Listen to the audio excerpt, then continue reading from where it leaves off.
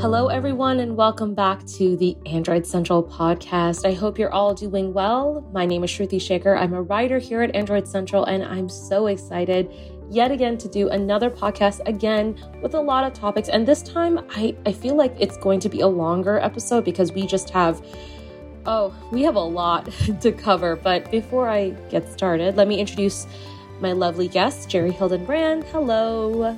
Hi, how are you? I'm good. How are you?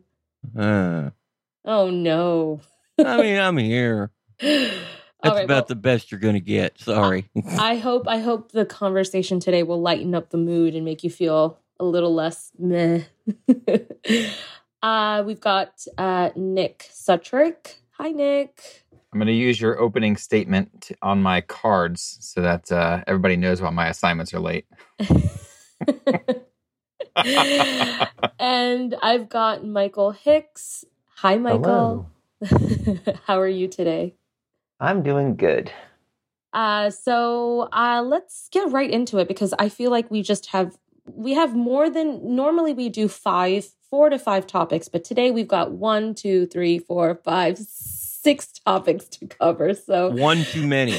One too many. But I mean, obviously, the first thing that we have to start talking about is the Google Pixel Watch leak. We were very, very lucky to break that news on Saturday. A source came to us, sent us these pictures. We wrote the article, and now we have sort of a potential prototype of what the watch looks like. And it really matches a lot of the rumored renders that we've seen, that minimalist design.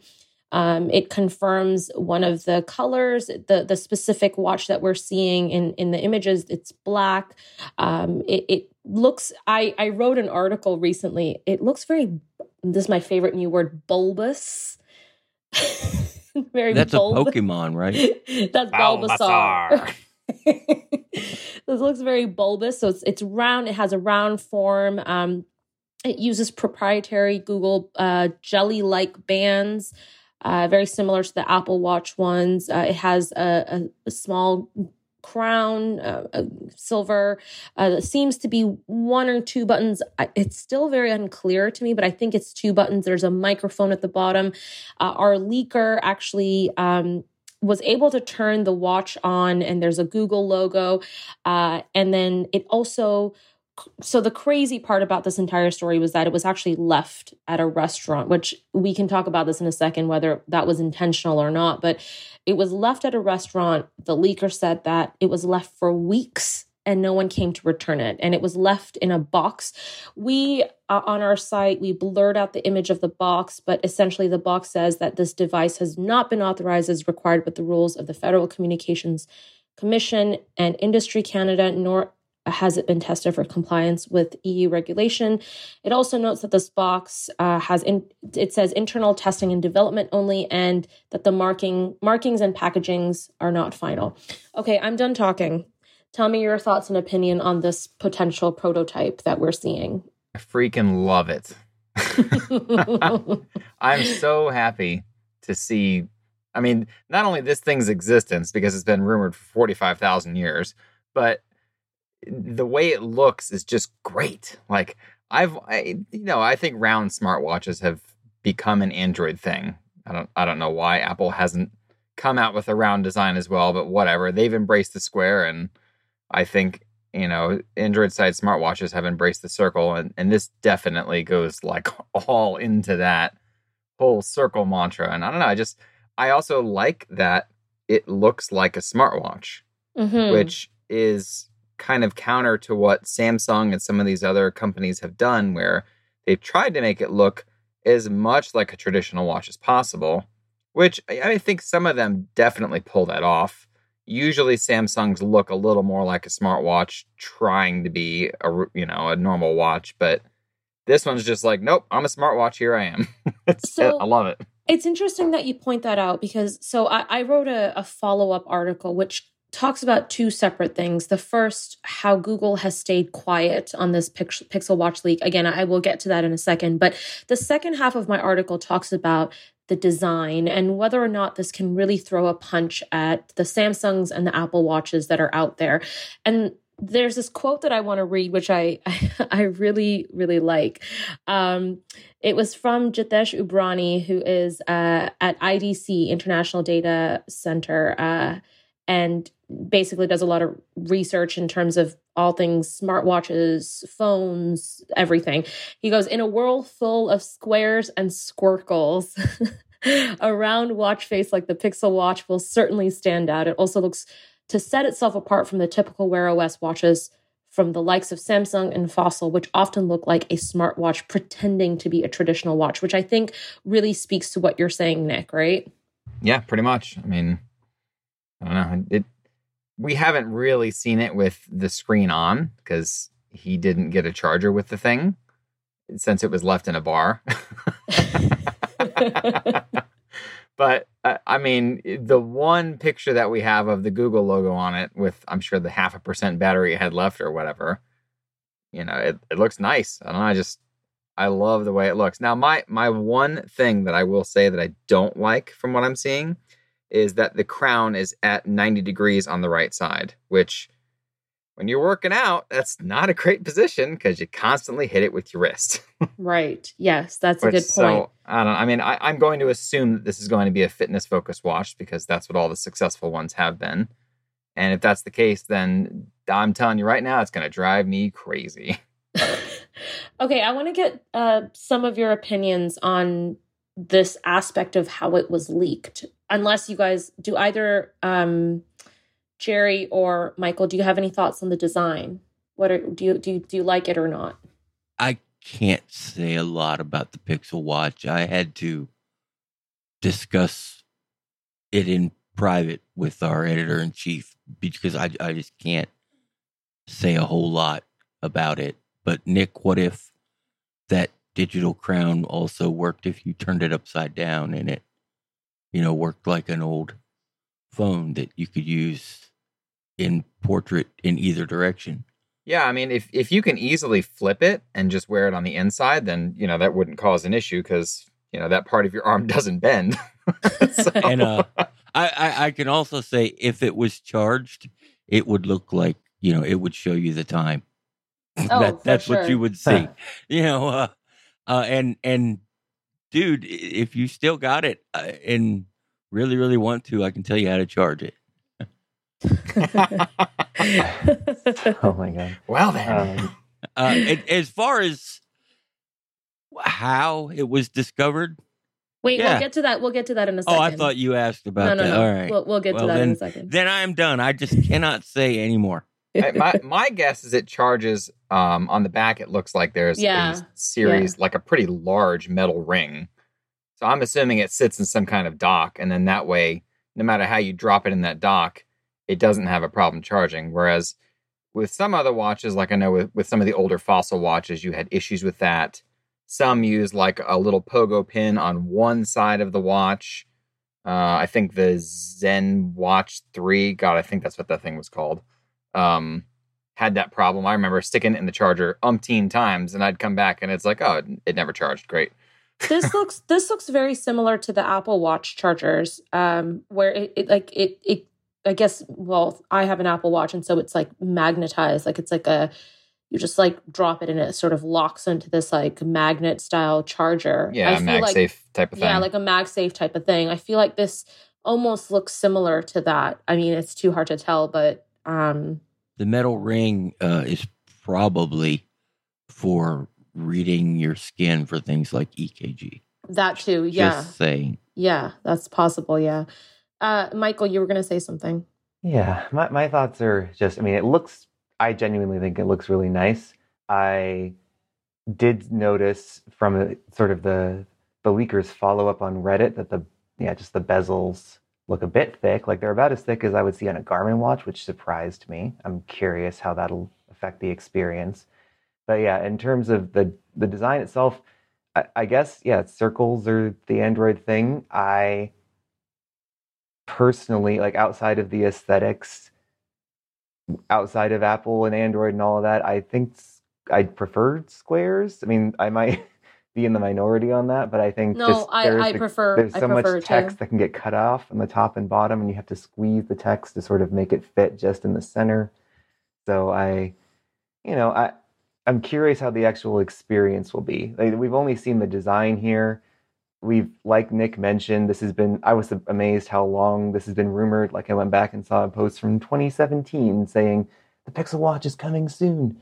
And, apparently it's just been delayed so often because of whatever problems went into making it a really good watch. And I guess it's finally ready, but it would be awesome if we could find out what caused it to be delayed so many years and what has went right now, and how they've really, why do I think they pulled it off. And my other thought is just, if this is a fitness watch like Nick mentioned, then is it going to require Fitbit Premium?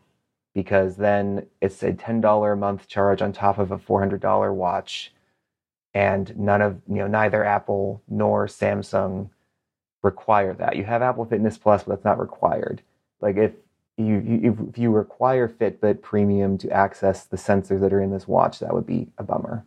I think it's interesting that you say, you asked the question, why did it take so long? And I always have noticed how Apple always seems to be the one that waits before releasing something. It almost like they watch to see other companies release products. Like, we've seen a foldable from Samsung, from Microsoft, and yet we have not seen something from Apple yet. There's rumors that they're coming out with a foldable phone, and it's almost like Google is taking a page from Apple because it's seen so much success with the watch and not so much success with the Galaxy Watch 4.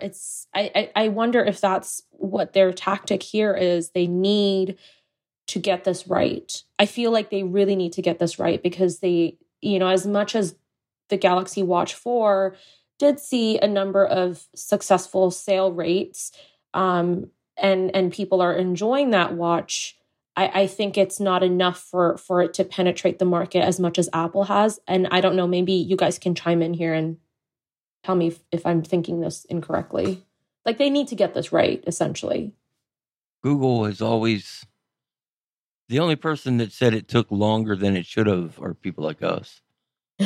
Google never came out and said, we're going to have it in 2019 or 2020. Right. Or, Google never even said they were going to make one. It's ready when they think it's ready. If nothing, I would say this almost seems like lessons learned from the Nexus and or Pixel line, where, with those phones, Nexus obviously had a different idea behind it than the Pixel line does. But especially with the Pixel line, I almost feel like every year was a rush.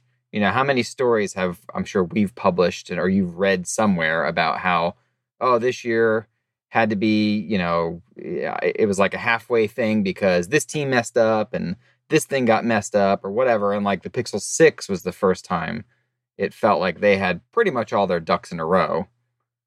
And I think the Pixel Watch is kind of that way, where instead of releasing all these products, maybe original Pixel Watch that was leaked way back when, they finally did wait and go, hey, maybe we should just sit on this and kind of let the rest of the Wear OS market do its thing and see how it goes. And then maybe if we have to release this, we'll get there. Right. And that's kind of what it feels like to me, is they let the Wear OS players do their thing, and they did okay. But, I mean, you look at the market share of everybody that's not Samsung or Apple, and it's pretty small. So I think at one point the team probably said, okay, maybe we do need to actually make this a product instead of just a development device. No, I fully agree. I don't. You don't? Why don't you agree? Google had no need or desire to release a fitness-focused wearable until they had a fitness-focused platform. They just bought one. Yeah, but they didn't have to release their own watch. That's the whole point. Like, if they bought one, if they wanted to, if they had an idea that they wanted to work more in the fitness tracking category, first they needed software that can do it. Then they need hardware. They bought the software. Now they're making the hardware. Yeah, I guess. I mean, again, I would like to think that Google just really needs to they're trying to figure this out, and I think they do want to be in the same competitive light as Apple, because Apple has seen so much success with their watch. But yeah, I mean, I guess more we'll likely hear more about that at a later date. Yeah, so I want to talk about the nature of how this was left at. As I mentioned earlier, it was left at a restaurant, and this is so reminiscent of the Gizmodo report from 2010 about the iPhone 4 prototype that was left and found at a bar, and that was camouflaged to look like an iPhone 3GS. And I wrote an article today basically trying to speak to analysts and ask them, like, was this a marketing ploy, or was this like a legitimate, they did this by accident? And it was funny because most of the analysts suggested that this was an accident. One of my and Michael, when he was editing my article, he was like, wow, I was not expecting this analyst to say this. But Anshul Sag, he's a senior analyst at More Insights and Strategy. He actually came out and was like, he's leaning more towards that this leak was intentional, basically because it was left there for weeks and no one tried to come back for it. And he's like, that's fairly suspect when you think about it. But yeah, I guess I wanted to kind of ask what you guys think. Do you guys think this was intentional or not? And if it is or not, what does this mean for Google? Like, is it a good thing? Is it a bad thing? My analysts suggest that whatever the case is, this is kind of a good thing because, everyone's talking about it. It's good publicity for Google. It's definitely good publicity. Go ahead, Jerry. It's an accident. That's the reason that Tile became a thing, or Find My Phone. People lose their shit. It was not a big deal, but I lost an unreleased device and had an idea of where I lost it. Couldn't find it. Somebody got it. It was in the, retail box, and they had it and I didn't because I lost it. People lose stuff. Yeah. Sure. This is just some dude left it somewhere and either couldn't remember where he left it. It was maybe in his briefcase or a messenger bag with a bunch of other stuff and he left it behind. Or he lost it somewhere and his supervisor said, don't worry, we're not going to make a big deal. We're just going to remotely deactivate it and not talk about it. And let's just hope that that's the end of it. Either way is, that makes perfect sense. If Google wanted people to talk about it, they would just put a picture of it on Twitter like they did with a Pixel phone. Right. And more people would talk about it. And that's exactly what I was writing about, because they did that with the Pixel 5a and they did it with the Pixel 6, right? They basically squashed rumors and they were like, you know what? We're just going to come out and say, this is what it is. And they didn't do that. They said they stayed quiet. I was also like anticipating that they were going to email me and ask me to take the article down. That's not their way. Other companies would do that, but that's not how Google operates. No, and they just pretend that they didn't read it. Yeah, essentially. And, to your point, Jerry, like one of my other experts that I spoke to, Abby Greengart, he says, as hard as it is to believe, Google is staffed by humans and humans lose things all the time. There's probably no point in trying to stuff this watch genie back in the bottle at this point. However, the goal of PR is to control the narrative and shape opinion about your product, and leaving stuff for bartenders and their friends to dissect undercuts that. Not to mention that it is a huge failure for competitive intelligence and IP security. So I guess before I ask my next question, what do you guys think, Nick and Michael? Do you guys think this was intentional, or do you think, how does it affect Google, good or bad? So initially, I did think this was intentional, just because it was like, oh yeah, they left it there for weeks, like not days, not hours. We're talking weeks, and nobody found it. But then I read the report and saw that it was left in Chicago, which I don't think they're developing it in Chicago. They're probably developing it in Mountain View. So somebody was probably on a business trip. Like Jerry said, they probably had it in their messenger bag, which maybe was unzipped. And out pops the box with the watch in it, and nobody knew any better. So the person was probably like, I have no idea where it could possibly be. Do you know the first thing I thought of? It was in the box without the charger. That means the charger was in a motel room plugged into the wall. Probably. Or stuffed in the bag because they hastily left the room or something like that, you know. So I just want to give a disclaimer to our audience. When we actually knew the location, we knew it was Chicago, but we intentionally did not write that because we just wanted to protect our source. So I just want to put that as a disclaimer. And then I guess our source has been very vocal about this situation. Yeah. and he has indicated that it was Chicago. So I just want to make that clear to everyone. We chose to not indicate the location because we were really, look, as Jerry said, this very well could have been a mistake, and we just did not want to get anyone in trouble. We don't want to put anyone's job in jeopardy. Anyways, yeah. So now you don't think it's a mistake, Nick. You think Correct. it's right. Yeah, I know. I'm saying I do think it was an accident. Okay. Michael, do you have any thoughts on this? As fun as it would be to think that there was some big conspiracy theory and that Google was saying, why hasn't it been leaked yet? Oh man, I hope they leak it to The Verge. Like, I think that it was just an accident. So yeah. Hey, are you trying to say that we're not as good as The Verge? I'm sorry, but Michael nailed it. If Google wanted to accidentally leak stuff like other companies that don't make smartphones anymore, sorry, Derek, they would not leak it to us.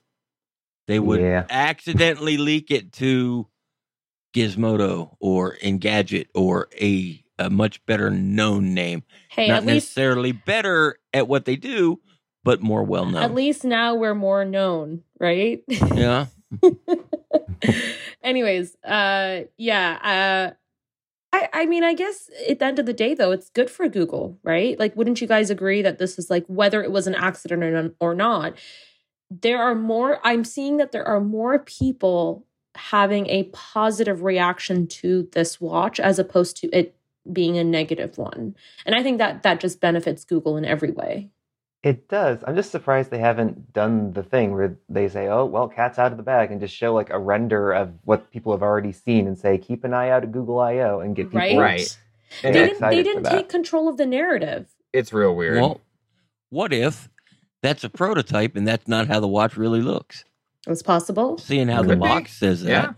Yeah. That's possible. Yes. Maybe that's why they haven't shown us anything, or maybe they do have plans that now we're going to have to show it off at I.O., and they weren't planning on it. They were going to have a separate event for it. It's hard to tell what they're going to do, but is it a net positive for Google? Probably. I know 100% sure it's a net negative for Samsung.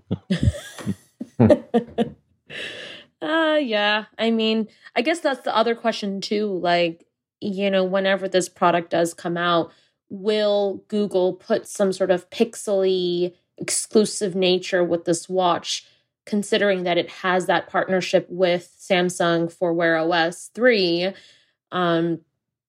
for this watch to be a little bit more hyped up? Would they choose to have like a extra pixely feature with this watch? Free Fitbit Premium. Oh, that's smart. We have to remember there's a partnership between Google and Samsung with the manufacturer of the Galaxy Watch 4 and supposedly with this watch. But Google dictated what sensors are there and how they operate. And the only reason they did that is because they want it to work best with their own fitness platform. Samsung is really good at it. It was no problem making it work fine with Samsung Health. I think that's the name of it. Galaxy Health, Samsung Health, whatever. But Google needed to make sure it worked with their plans. So this is, in my eyes, this is just a conduit to Fitbit Premium. Give it to users free for a year, 2 years, life of the watch, whatever. Get them hooked into it, and then you keep them there. Yeah, it makes sense to me, especially if they're going to charge $400 for the thing. Right. And that was something that we learned recently. I heard differently. The potential of it being priced between $300 to $400 or something like that, right? Yeah. Yeah. Well, I guess time will tell. It's possible that Google announces this during Google I/O, which is in a week and a bit. But don't be surprised if they don't. Yeah, exactly. There's a possibility that they won't. I mean, we don't know anything, right? It would be complete, such a Google thing to just continue to ignore it. Very true. Very possible. You're right. I guess time will tell, though. But I want to get to our next topic because it's going to be a quick and short one. Just this morning, it's Thursday, April 28th, we learned of nothing, a little bit more of nothing. We learned about Carl Pei's nothing. Sorry, I was typing. Otherwise, I would have added to that. So my apologies. Thanks, Derek. You messed it up. We learned about nothing. We learned nothing today. No, nothing. Carl Pei's nothing launcher beta is now out and live, giving you an early taste of Nothing OS. I'll be honest with you guys. I did not have a chance to actually read this article because I was busy doing other stuff. So I'm going to give you guys the lead on it and tell me, is nothing really something or is it nothing? Hint, it's nothing to write home about. Oh, okay. Well, that's unfortunate. I mean, go ahead, Jerry. I looked at the article. I didn't see it. I don't care about that. I don't want to install it. I don't give it nothing about it. It's I like simple that tries to be simple while being complicated at the same time. That's stupid. Don't do it. Pick one. I mean, it's fine. Like I have it installed on my Pixel 6. It's a launcher. I don't really know what to say about it. It's like, yeah, it's basically, your standard AOSP launcher with its own. It's got 3 widgets. You can resize like icons and folders, which is pretty cool. Then you can make the home screen look a little bit different. I don't know that there's any other launcher that lets you just resize stuff like that. You can resize widgets, obviously, but I don't recall being able to resize folders before. I mean, other than that, it's a launcher. It's not super exciting. So I thought it was funny the way Alex put it. He was like, for a company that is trying to take the boring out of tech, this doesn't really do it. So it's not the best software debut we've ever seen, if that's going to be your mantra. Oof. Well, if Carl Pei's listening to this, that's... But hey, we sorry, Carl. Got to be honest. We can't judge other people's tastes. I'm sure there's somebody out there that saw this and said, "Holy crap, that's the best thing ever! Sweet baby Jesus, I have to install it right now." This is true. You. This phone will be for you. Yeah, and it's different. It's different than anything else we've seen before. I said it wants to be simple while being complicated. It's less complicated than like something from Samsung, more complicated than something from Google. And I imagine there's a market for people who want that. And maybe that market isn't being served right now. And this will be it. That's true. I mean, I guess the whole point of the presentation, from what I remember, is just him saying, we're going to make things simple and minimalist so that the performance will be faster. But without the actual nothing phone and whatever they'll theoretically do behind the scenes to give you that sort of performance boost or whatever is actually going to happen with this, it's just the minimalist nothing there without the actual boost or any of like the features that will come with the real thing. So, it's as a sort of hype for the phone. Right. It just doesn't really do much. And I think this does a lot about hype for the phone. And that's why it was done. It made us talk about Nothing, the company again. It made us talk about the Nothing One phone or whatever it will be called. And everybody is reading about Nothing, the company, and the phone they're going to bring and how the software is going to be so different. I want to talk about this for a second because yeah, I get it. He's getting us to talk about nothing. But the problem here, Jerry, is that like if he consistently brings out things that are so underwhelming, no one's going to get excited about this phone unless he releases a phone that is so overwhelmingly good that it blows our expectations out of the gate. So You just described OnePlus and their initial launch. yeah, and I'm like I said, maybe that is the case, but at the same time, there's a chance that he is going to release something that isn't that great. And then it's like, Sure. it's like we're talking about this, but that doesn't necessarily mean that we're talking about it and it's exciting and it's good and whatnot, like it's just something that we're talking about because it's in the tech space. Who cares?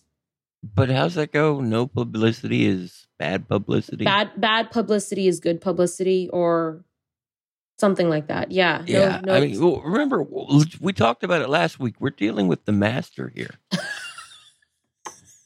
He knows how to get people on the hook and keep them on the hook.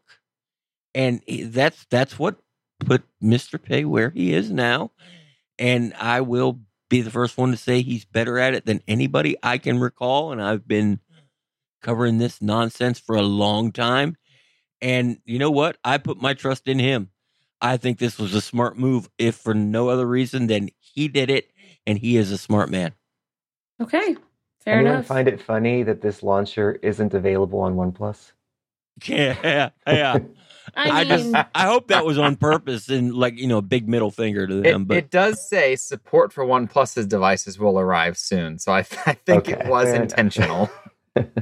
It was a dig. It's possible that he was trying to. Anyways, we don't know anything what's behind those doors. I mean, the fact that it's only Galaxy and Pixel phones, and then they say support for OnePlus devices will arrive soon, it's a very intentionally small list. No, it is. It is. But if you also look at it, I mean, the Galaxy phones are the most popular Android devices. And then, of course, the Pixel phones, I would say, are fairly popular as well. The most talked about with tech enthusiasts. Exactly. They're most talked about with tech enthusiasts. So I think that's a strategic move as opposed to a,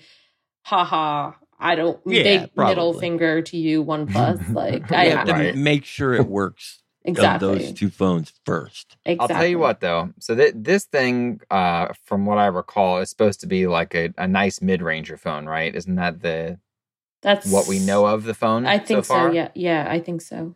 They're going to have a lot to out OnePlus with the Nord N20. Oh, I just reviewed that thing, and that, it's $282, and you would never know. I mean, everything about it does not feel $282. It feels straight up like, sort of the original OnePlus One launch, where you're just like, how is this phone so cheap? What did they do to make this better and cheaper than everyone else?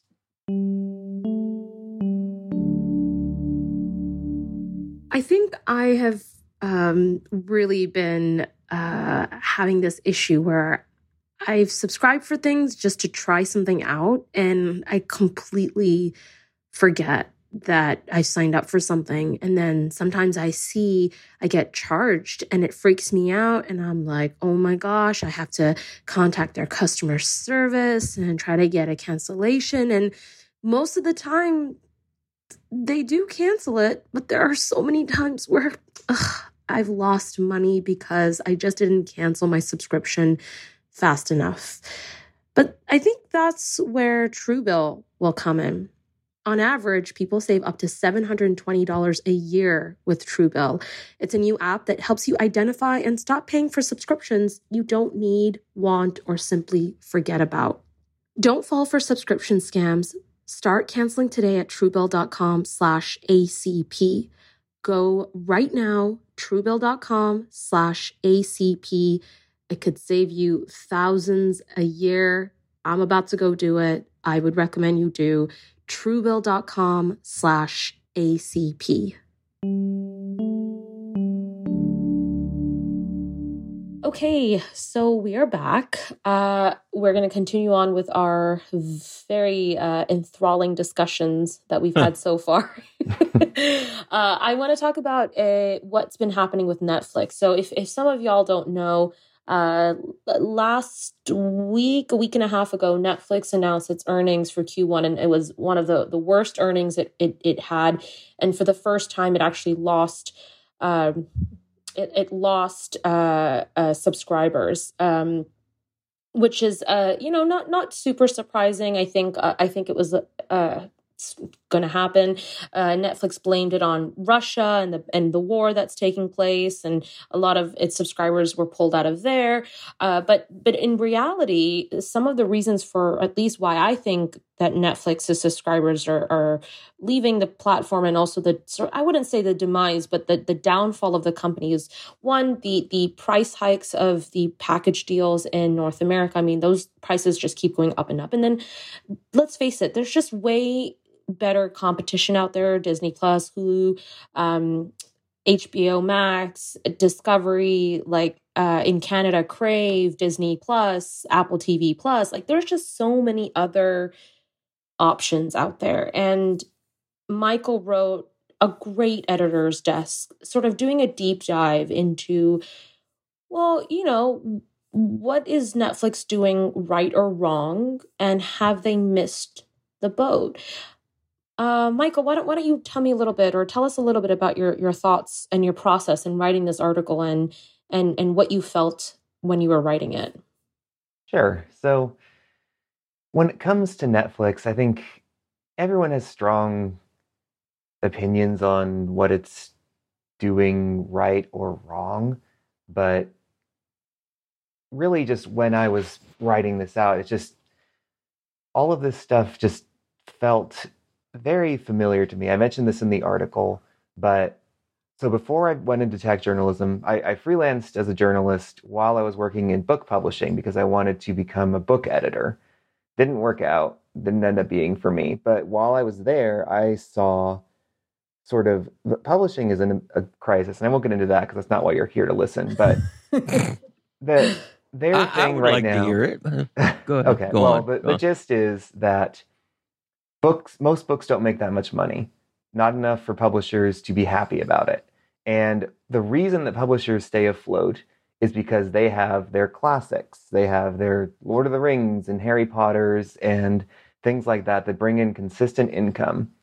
And so when they are coming out with new books, they can try to do the ones that are like award bait. But for the most part, what they are doing is they are trying to find the next Harry Potter, the one that'll make money for years and years and years. And so they will give out these huge advances to young authors that they think can be the next big thing. And then when those books sell, hundreds of thousands of copies, whatever it is, that's not enough. It doesn't actually earn back the advance because they spent so much on it. And when it doesn't hit their lofty expectations, they move on to something else. They're looking for the next big thing. They can't stop. They got to keep going. Okay. And that's literally what Netflix is doing. Because the 100%. problem with Netflix is that they, unlike all the other streaming services that are built off of broadcast networks that have been around for decades, they got strong on the backs of other companies. They got strong by paying for The Office, getting it for cheap, and having it for years where you could stream that and letting people binge that. When those other companies started taking that back, they needed to start making more of their own Stranger Things successes because they didn't have a backlog to rely on that they could use for free all the time. And so now they are throwing so much money at the wall, trying to achieve success, to achieve viral status with every show that they do. And when they don't immediately get views, you'll see like a show that they spent tons of money on will get canceled after a week. Yeah. So what you're saying is that Don't Look Up, it was a great Netflix produced movie that everybody loved. That still didn't make them enough money to keep other stuff afloat. Probably not. No, I mean, because everything is for them is about keeping subscribers. Right. And movies in particular, they can get them acclaim and get some interest during the Oscars, but movies are not what keep people subscribing to things. They could It's TV shows. And yeah. And the thing too that I noticed was Netflix saw they sort of took advantage of the pandemic because they saw so many, well, obviously everyone was staying in and they were subscribing to these services because they had nothing else to do. And Netflix, really capitalized on that moment and came out with a bunch of really crappy TV shows, like reality TV shows, which appeal to several people. And I think they were able to sustain, they grew in terms of their subscribers. You're talking about that Tiger thing, aren't you? Yeah. There was that show. So. There was also Too Hot to Handle, The Circle, all these reality, trashy, Selling Sunset, all these trashy reality shows were popping up like nobody's business. There was nothing of real substantive quality in the content. And that was to entertain people. And then they didn't realize that there are other platforms, Disney Plus, Apple TV Plus. Dude, Severance is such a freaking amazing show. There are other platforms that are, as Michael put it, investing time and effort and getting the right characters and the right scripts to publish things that are of worthy and value for a subscriber. And so people are screw Netflix. I'm only getting trashy TV and they keep cutting good shows. Why should I stick around? It just doesn't make sense. Yeah, exactly. And honestly, for me, I think the problem in the end, the reason that they need to keep pushing the envelope and release so many shows all the time that end up getting dropped and taking all these risks is because they are the biggest service and they have stockholders shareholders, who are expecting a return on their investment and who need them to keep growing. And that is kind of the problem with streaming in general, the problem with it, because why so many other streaming services have started to dip along with Netflix now in stocks is because they have continued to add more and more channels, and we're reaching the level where there are too many things to watch. And if you paid for every single streaming service by yourself, you would be paying as much as a cable package. Yeah, it's true. Which is why people do password sharing, but then that loses out on money, and companies that are trying to increase the bottom line or else they'll be kicked out by their boards or whatever are saying, okay, we're going to cut down on password sharing, but that just means people will stop subscribing to them because they can't afford to pay for all these things for themselves. And so if people keep pushing on password sharing, there could be a collapse of streaming where all of these companies that thought this was a big old windfall are going to realize no one's actually going to pay for them by themselves. I have a question about the password sharing thing, actually, because from my understanding, I thought most of these, and Netflix included, have a certain number of users that can be on the platform, right? I think on... Mm-hmm. But now they're going to make it geo-locked, basically, where if you have to be in a specific place. That way I can't share with my sister who lives across the country. My kids are smart enough to know how to use a VPN. Screw you, Netflix. I did it again. Yeah, I mean, but didn't Netflix come out and say they're able to bypass the VPNs or something like that? They said that. So here's something that I'll interject there. Because there's no net neutrality, I don't think they can bypass VPNs unless they really money hat ISPs, right?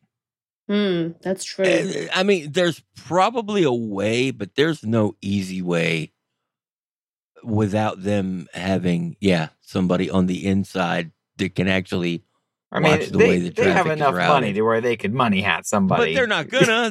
They're screaming about money woes right now, which I find, I find absolutely fascinating. I mean, the only thing I care about, the Reed Hastings of this world is, I wish they would lose all their money and have to worry about, do I pay the electric or the rent this month?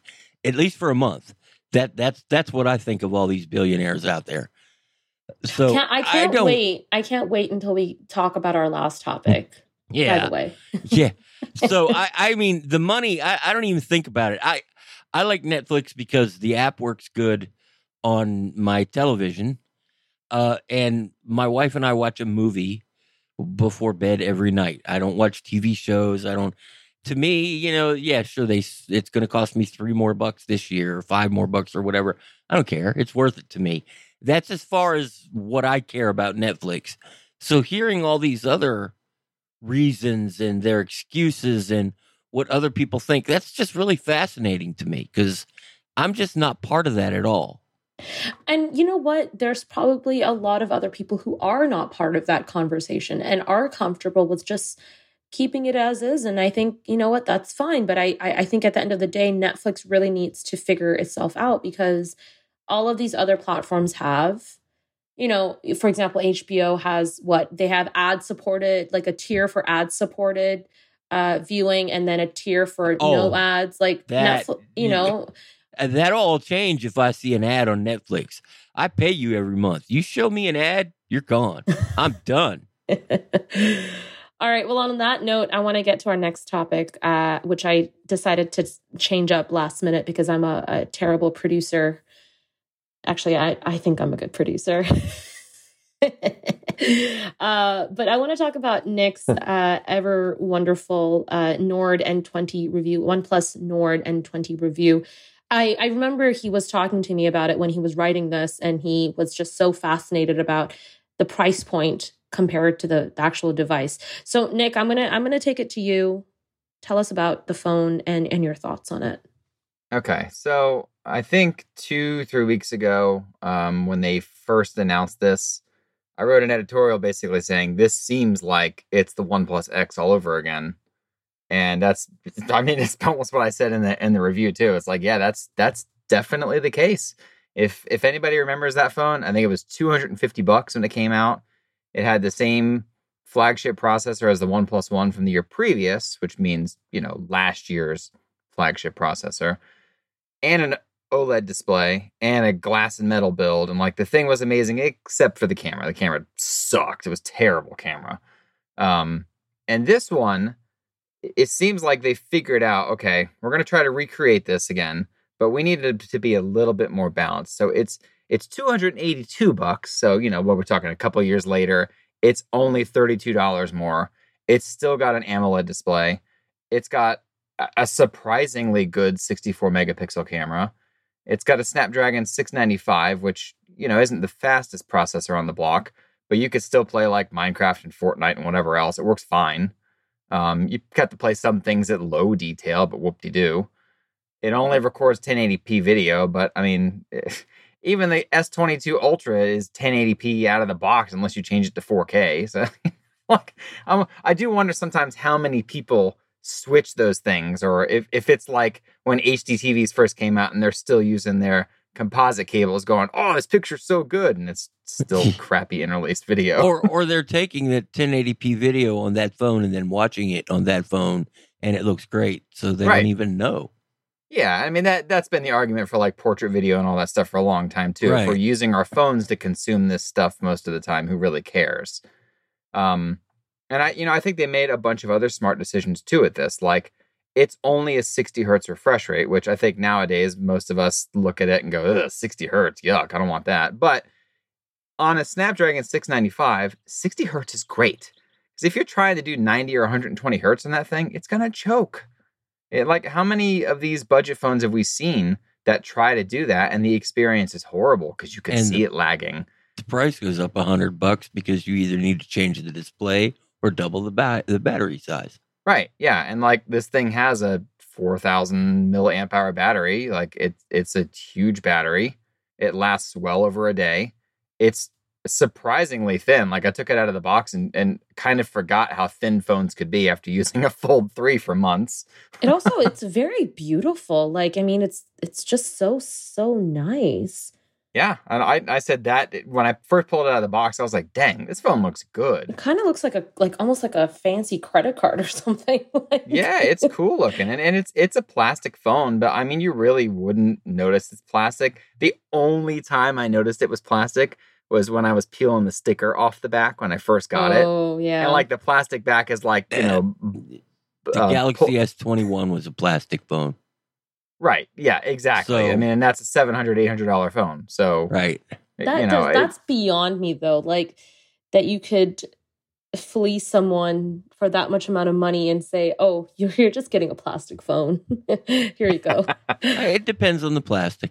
Fair. It definitely does depend on the plastic because, and I think in a way, plastic gets a bad rap because we had so many phones that it kills turtles. First of all, Nick. Okay. My Corvette was plastic. Okay, so... you know what, guys? The turtles need saving. I'm okay with saving turtles. That's fine. Good. I'm all for it. In fact, yeah. Oh, we derail. At the very least, the plastic keeps the cost down. The phone still looks nice and feels nice because it's not that, yucky, shiny plastic from the Galaxy S3 days. It doesn't attract like finger oils and all that stuff. They did a really good job with the finish on it. They have like a nice metal ring. I don't even know if it's metal, but it looks metal around the camera lenses. Very beautiful, honestly. It really is so nice. They did a bang up job with this phone, and I really couldn't believe how friggin' good it was. The two, I think, negative points that are worth mentioning. Number one, it ships with Android 11. I have no idea why they did that because they're only offering one update, which means this thing gets Android 12 at some point. Peace out. You're going to get 3 years of security updates at least, which that's really what matters. And I guess if you're spending less than $300 on a phone, OS updates are not a given. And then I had some really weird issues with the USB port. So like the USB port works fine when you're charging. I tried a whole bunch of different chargers. Every one of them charges the phone. It comes with a 33-watt charging brick, which is great. I like that. That's a nice thing to see when they're using something more than just 15-watt charging or whatever. But no accessories at all worked with the phone. I tried a bunch of different game controllers. I tried headphones, all kinds of stuff. Who would this phone be catered to? Like, I envision like a teenager or something where there's literally no access. Yeah, I mean, and I would imagine somebody who's spending less than $300 on a phone like this is probably just using it for a phone that runs apps. They're probably not going to be playing Minecraft on it 24/7 using a controller. And even if they wanted to, I have a Bluetooth controller that I use that works fine with it. So, I don't know, like... Unfortunately, as good as this thing looks and it sounds, it's dead. They'll lose money on it. T-Mobile is the customers that this is marketed for.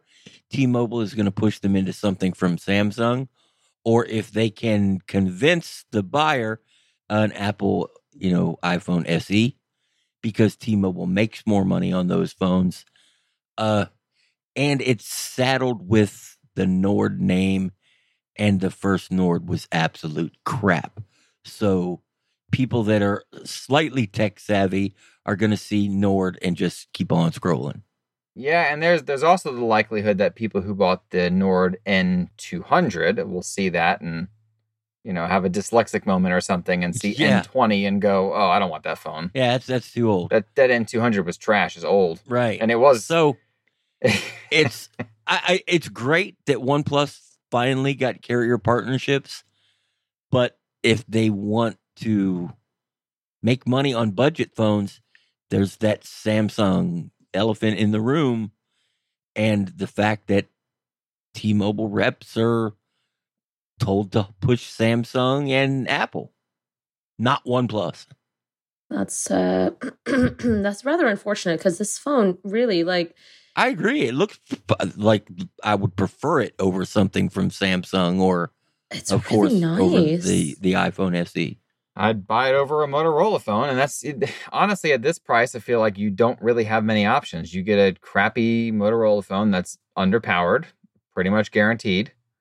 Or I get like I said before, you can pick the N200, which I suppose is fine for under $200, but really, it's not fine. Don't. Yeah, I don't recommend buying a phone for under $200. That's like if you're in an emergency and you got nothing else and you really can't afford more, I suppose get it. But get that do everything in your power phone to not spend that little on a phone. You will regret it every single time you do. Fair enough. But yeah, really quick, I just wanted to say, last month I reviewed the Nokia X100, which is another T-Mobile exclusive phone that's $30 cheaper than this, and I thought this is pretty good for a budget phone. I wish I could go back in time and tell myself, don't get too excited about this because the Nord N20 is going to be so much better. So. For $30. Man. Oh man. But it's a shame that the average phone buyer in North America doesn't go on Amazon or eBay or wherever and buy products outright and take their time and research the products they buy, because this would be a phone that you could recommend to those people. Instead, they're going to get Samsung A, whatever number Samsung calls it, enter it here. It's true. Right. Yeah. Okay, let's take a quick break and we'll be right back, guys.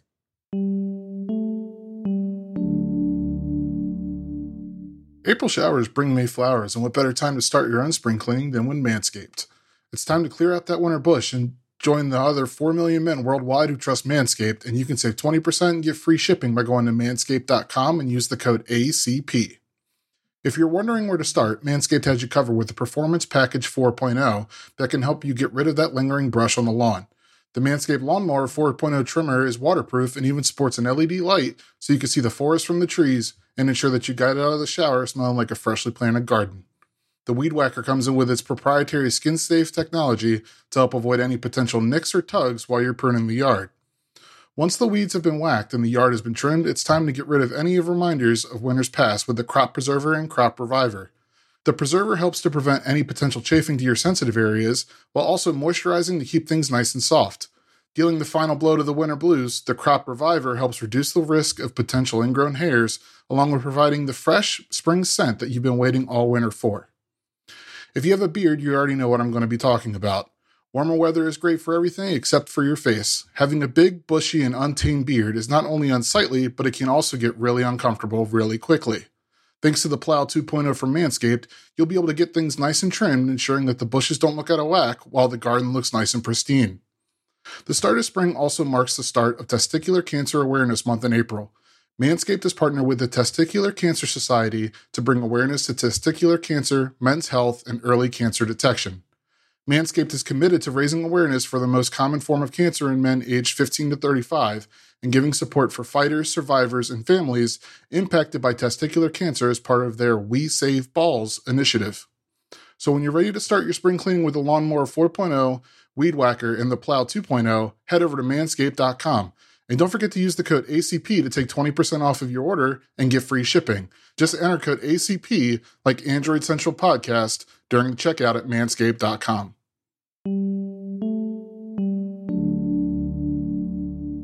Okay, I want to talk about our last topic. Bye. No, you're not going anywhere, Jerry. Well, I mean, in our last podcast, we talked about the eventuality or potentiality. I can't speak, obviously, but the potential of whether or not Elon Musk would purchase Twitter and if that deal actually follows through. And we now know that Elon Musk and Twitter have come to an agreement.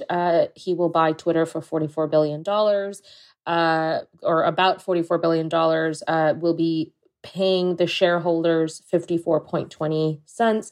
Upon completion of the deal, it will go private. This is super interesting because, obviously there's this whole conversation around what Twitter will look like once it goes private. There have been conversations around how Elon Musk wants to make Twitter's open source code available for everyone and, for better moderation to see where tweets are originating from. He says that he wants free speech to be available, and that means that if there's someone who is, problematic, their comments should stay on the platform. And by going private, he has this possibility of even turning Twitter into a subscription-based model. So essentially, people who really want to use the platform for whatever they get out of it, they could stay on the platform. And that way Twitter can make money off of it, because for the past several quarters, Twitter has not necessarily been doing well. But what I really wanted to talk about is not the purchase of Twitter, but rather all of the things that he could have bought for $44 billion instead of Twitter, and have a little bit more of a serious well, it can be fun, but a serious conversation about that. Our writer and I guess he's senior video producer as well, Alex Doby, wrote a fantastic article called "Here's What Elon Musk Could Have Bought for $44 billion instead of Twitter." Go read it. There's just so many really great points there, but the ones that really stuck out to me were the ones that, you know, all the humanitarian things that could have been done, like a Chromebook for every university student on Earth. That is insane to me. Jerry, you even pointed out in our notes that Joe Biden, the president of the U.S., Joe Biden's proposed budget for his climate policy is worth $44 billion. Like, there's just so many other things that you could do with $44 billion than buying a Bird app. And I guess I wanted to have a conversation about that with you guys. What are your thoughts? Well, I'm glad Alex wrote that article, because nobody would have liked it had I written it. This man promised to end world hunger. $44 billion, it costs less than $1 a day to feed a child in Africa. That's 44 billion days worth of feeding children. The climate thing really stuck in my craw, because he also, wants to help bring the U.S. forward in manufacturing and sustainable energy. The $44 billion out of the president's proposed budget is to address climate change and provide the manufacturing sector so we don't depend on foreign countries for the parts and components to build sustainable energy products. These are two things that Mr. Musk has both said that he really, really, really wants to fix. And instead he bought Twitter so he can make lame jokes and post, dog memes. Someone was talking to me about this, and there was this weird, I think it was Michael, maybe it was you. I don't remember who it was, but someone posted this crazy conspiracy theory of how one of the reasons why Elon Musk bought Twitter was because that way he can get out of all of those issues he's having with the SEC and the tweets that he puts out and all of that stuff. Anyways, that's just a side thought that I thought was crazy. But yeah, no, honestly, this whole hunger thing and the climate change, it just goes to show that there's just so much more you could do with $44 billion. It shows that you can't trust everything he says. That's what it shows me, and you should never trust everything anyone says. And of course, he's a businessman, and this investment will make him money. He has already figured out a plan how it's going to make money. He likes to be a clown, but he's not going to spend $44 billion so he can, post Bitcoin memes. I said that, but that was tongue in cheek. He knows if he invests $44 billion in this, he is going to be able to make money. And Twitter could make a lot of money if they changed what they do with the terabytes and terabytes and terabytes of all of our user data they've been collecting since 2007. And now Elon Musk will have control of that user data. And while most of it's harmless, it's still valuable. And I'm sure that's what he sees. Totally. Nick, Michael, do you guys have any thoughts on the things that you could buy with $44 billion? I mean, a direct answer to the question would be I would buy Meta's VR division and give the Oculus name back and take off the Facebook login. Elon Jr. over here. I think someone... Hey, listen, if I got it, I'm going to do what I want with it. All right, pal? Someone in our chat, I can't remember who, was like, put that into Pixel Watch development, like put the money into developing the Pixel Watch or something. In all seriousness, though, I feel like this is a good move for Twitter, because I feel like these social media companies being publicly traded companies is the worst thing that's happened for social media, because I think it puts the onus on the people running it to constantly, add users, do this, siphon this data off. There are too many bad things that happen because their only goal in life is making money. Okay, Whereas if they are a private double-edged company, sword, though. Yeah, and I'm gonna counter that for just one very Sure, go quick ahead. second. One of the reasons why Huawei isn't as successful as it can be, apart from the fact that it is a China-owned company and it has severe issues with the US, is that the company is a privately owned company. The fact that it is a private company makes it seem a lot less transparent, and Yep. a lot of wrongdoings can take place a lot more when a company is private versus if it is public. So the worry now is, I'm not saying will Twitter become the next Huawei, but Right. there's going to be a lot more scrutiny on the company because it is a privately held company. That's fair. I mean, if we're going to use Huawei as an example, though, if the politics aspect of it didn't happen, I think Huawei would be the number one phone manufacturer in the world right now. Sure, that's a And whole they other. would have seen an entrance into the US so much earlier because their products were good. Sure, and that's a whole other conversation to be had. But Right. I think that's the problem where private versus public comes into place.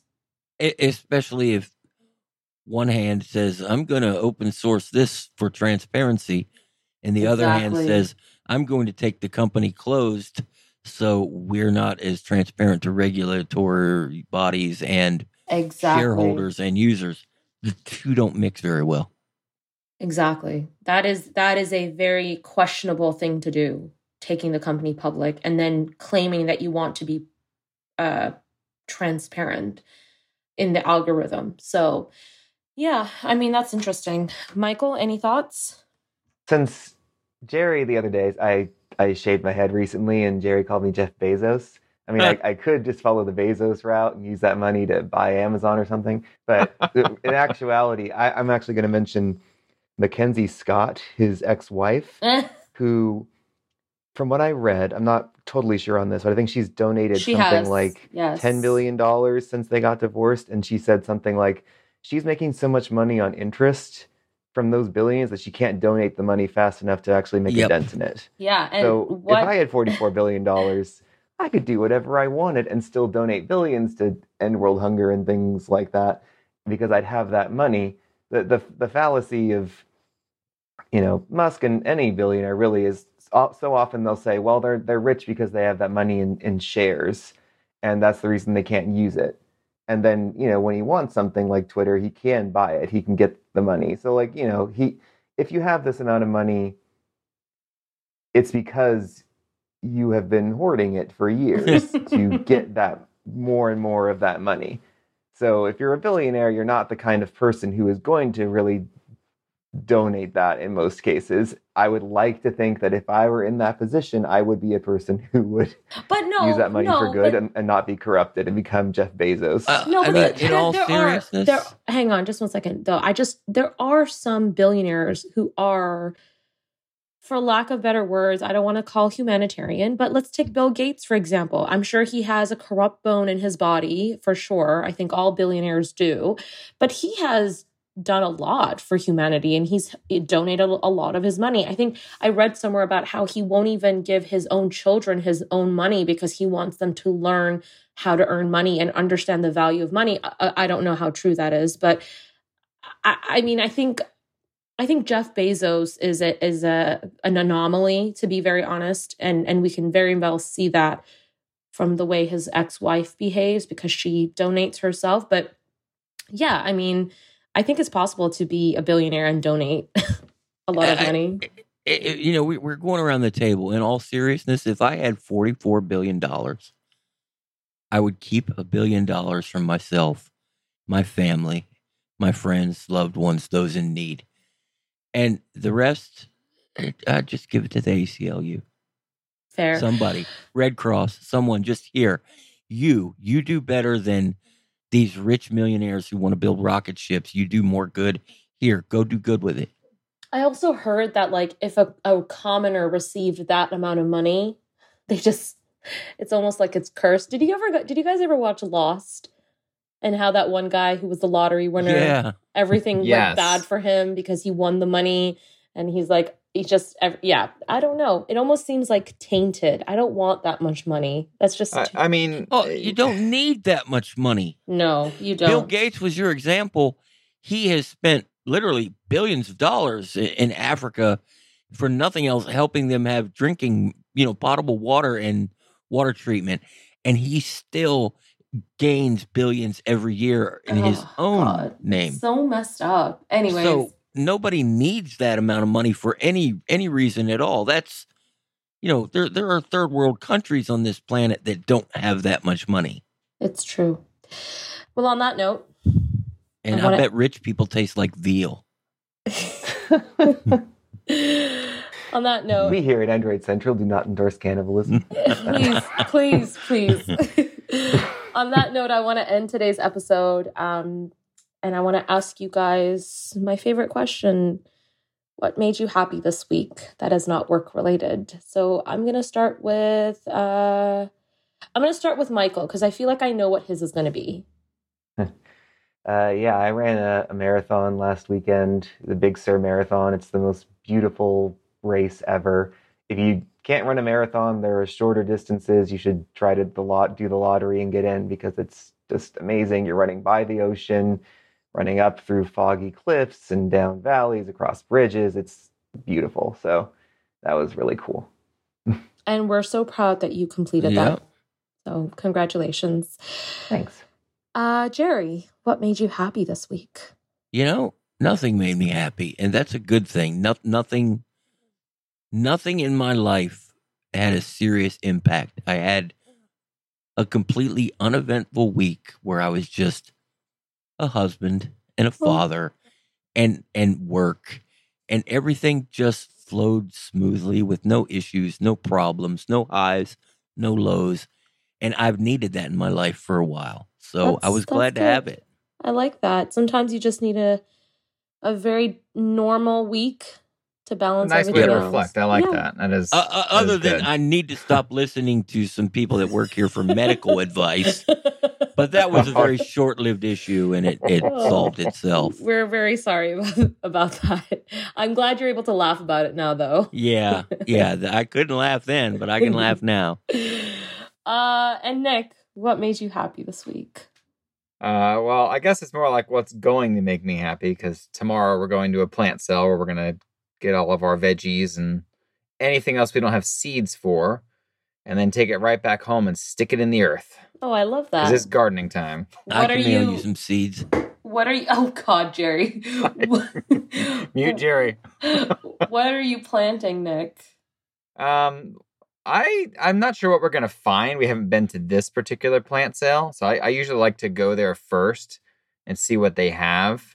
And then after that, we, take it back and kind of do a seed inventory and figure out what else needs to, fill in the empty spaces. But we also have an extra garden this year. I built another one in the front over the winter. We stuck a nice Japanese maple in the middle. So I'm going to plant stuff all around it. So I'm super excited about this year's prospects. I'm excited for you.